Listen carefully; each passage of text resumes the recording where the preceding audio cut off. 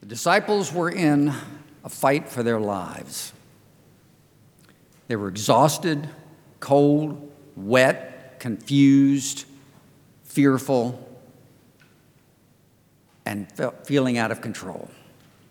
It started to be a beautiful day. In the morning, the ride from Galilee over to this grassy knoll where Jesus had healed and fed over 5,000 men and their families. The disciples, with full bellies and renewed faith, felt a sense of calling and excitement about what it meant to follow Jesus.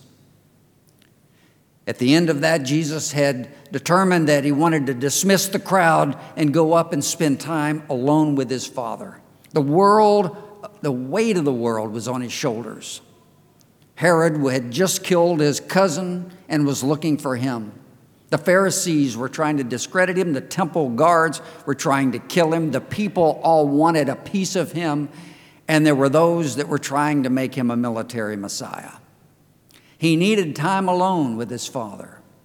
So he asked his disciples to get into the boat and go to the other side. He would meet them later.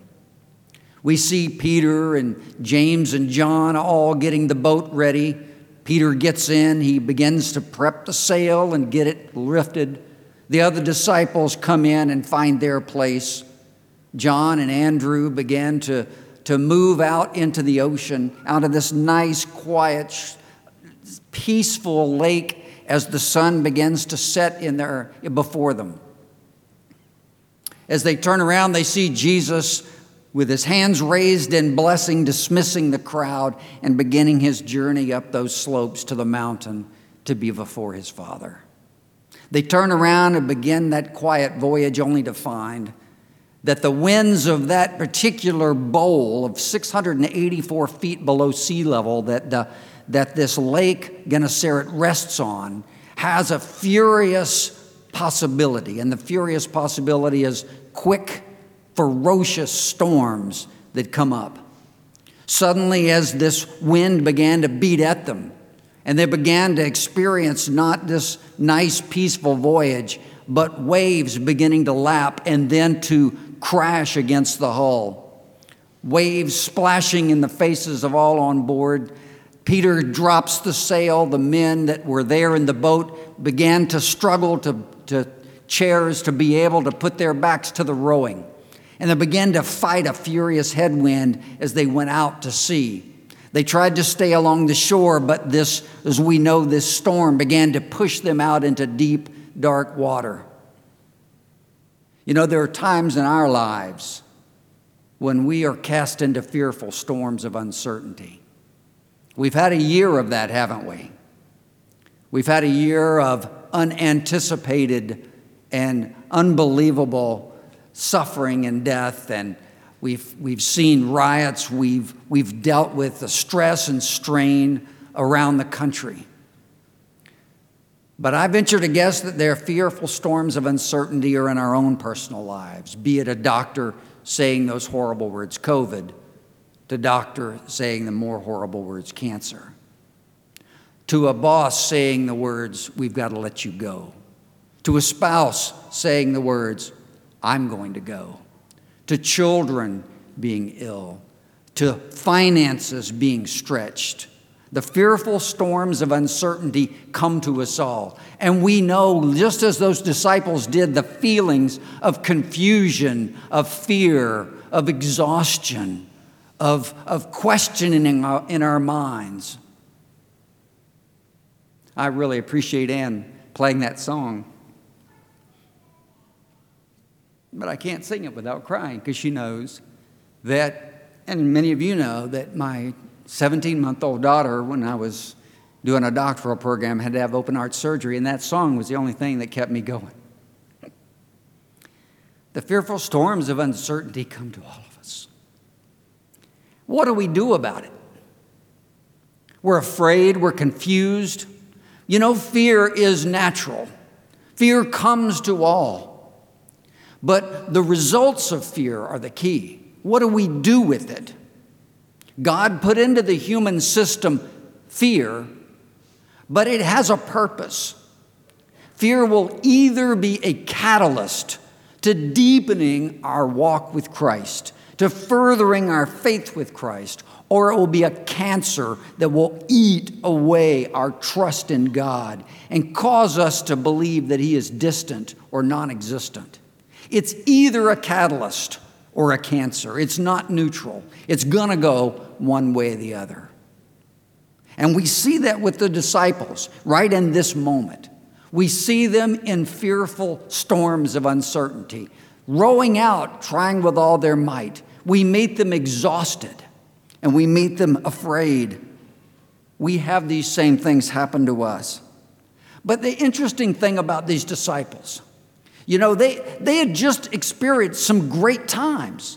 They had just experienced a string of miracles, from healings to raising this dead child to feeding miraculously these over 5,000 men and their hungry families. They'd experienced all of that.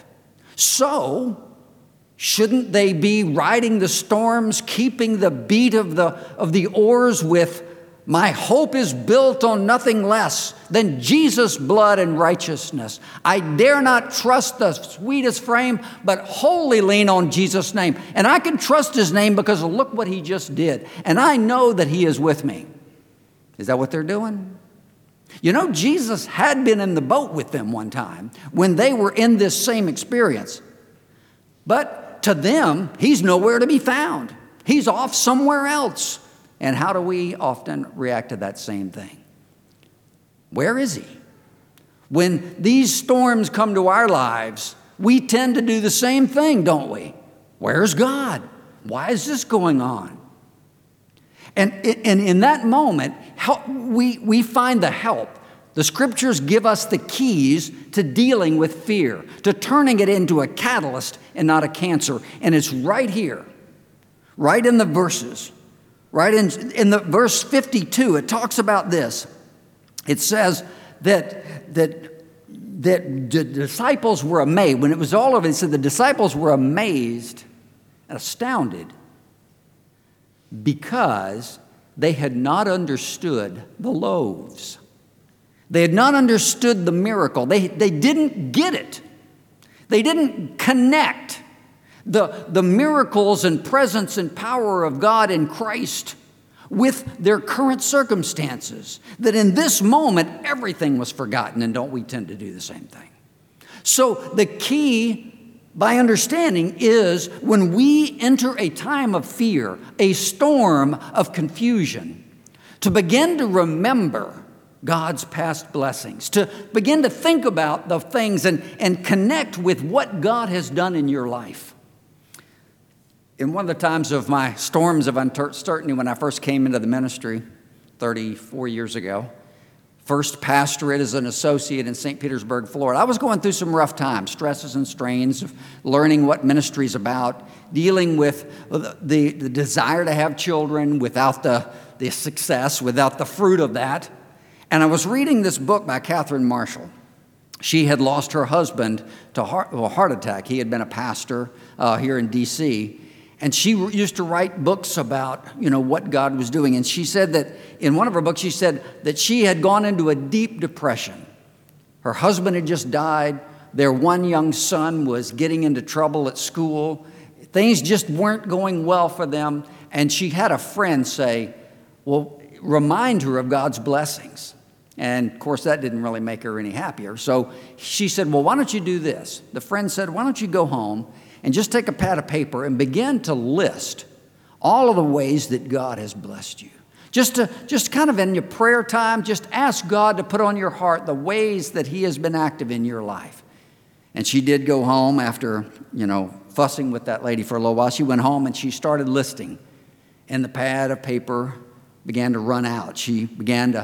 God began to open to her mind the things that He had done, the faithfulness that He had had. That is a cure. That is a step. It is a key to beginning to deal with the present reality of storms by remembering the faithfulness of what God has done. It's what Jesus says right here in this word. They did not understand. They did not get it. They didn't make the connection between, all that God had been doing in them, to then begin to have that trust.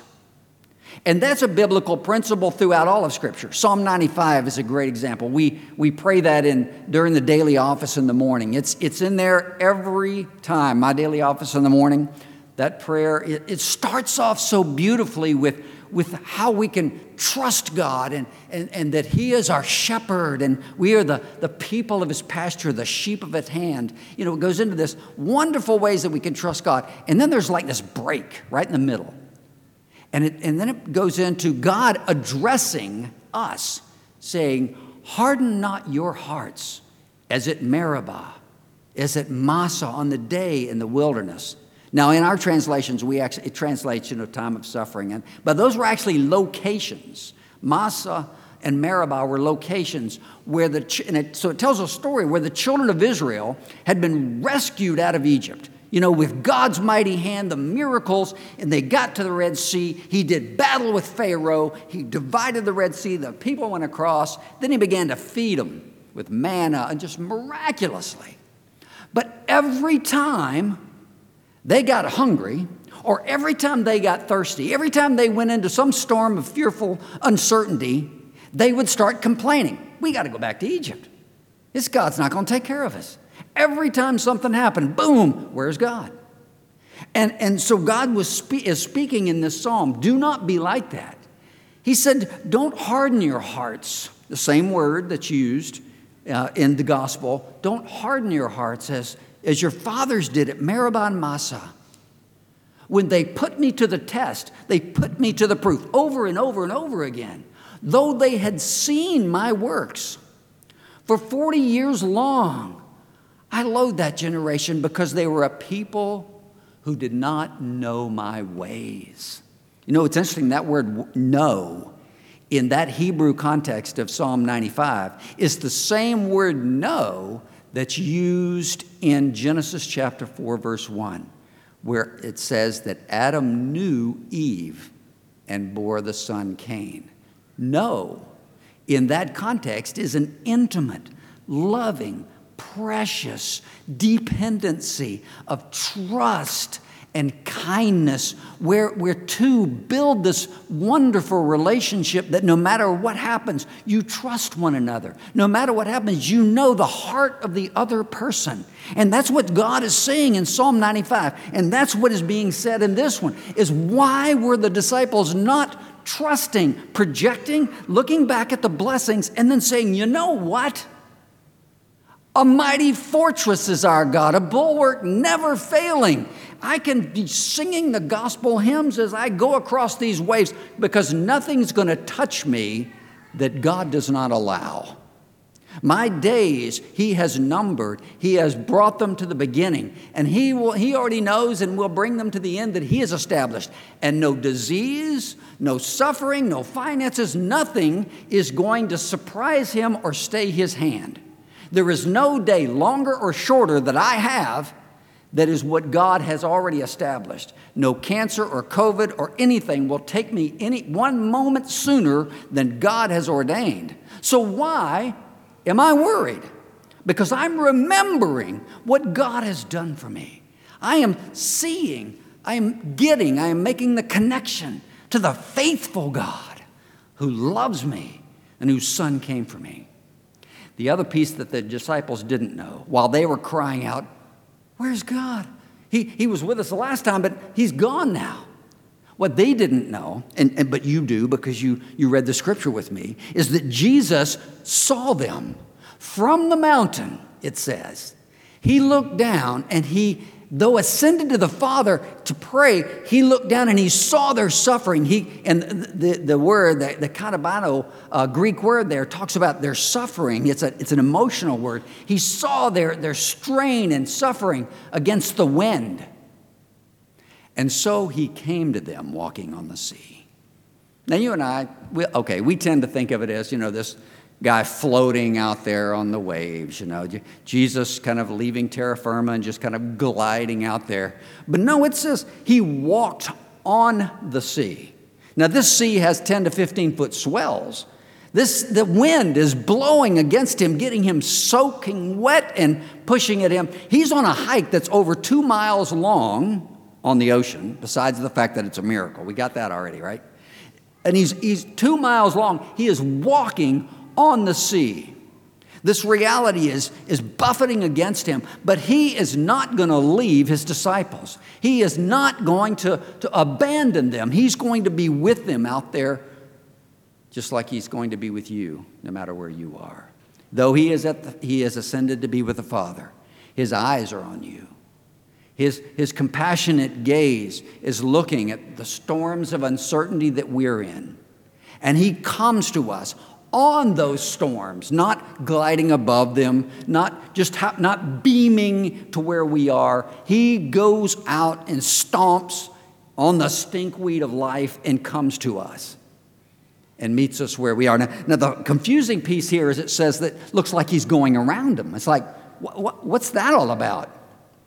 It's fairly indicative that Jesus wanted them to be inspired enough by the fact that he was present.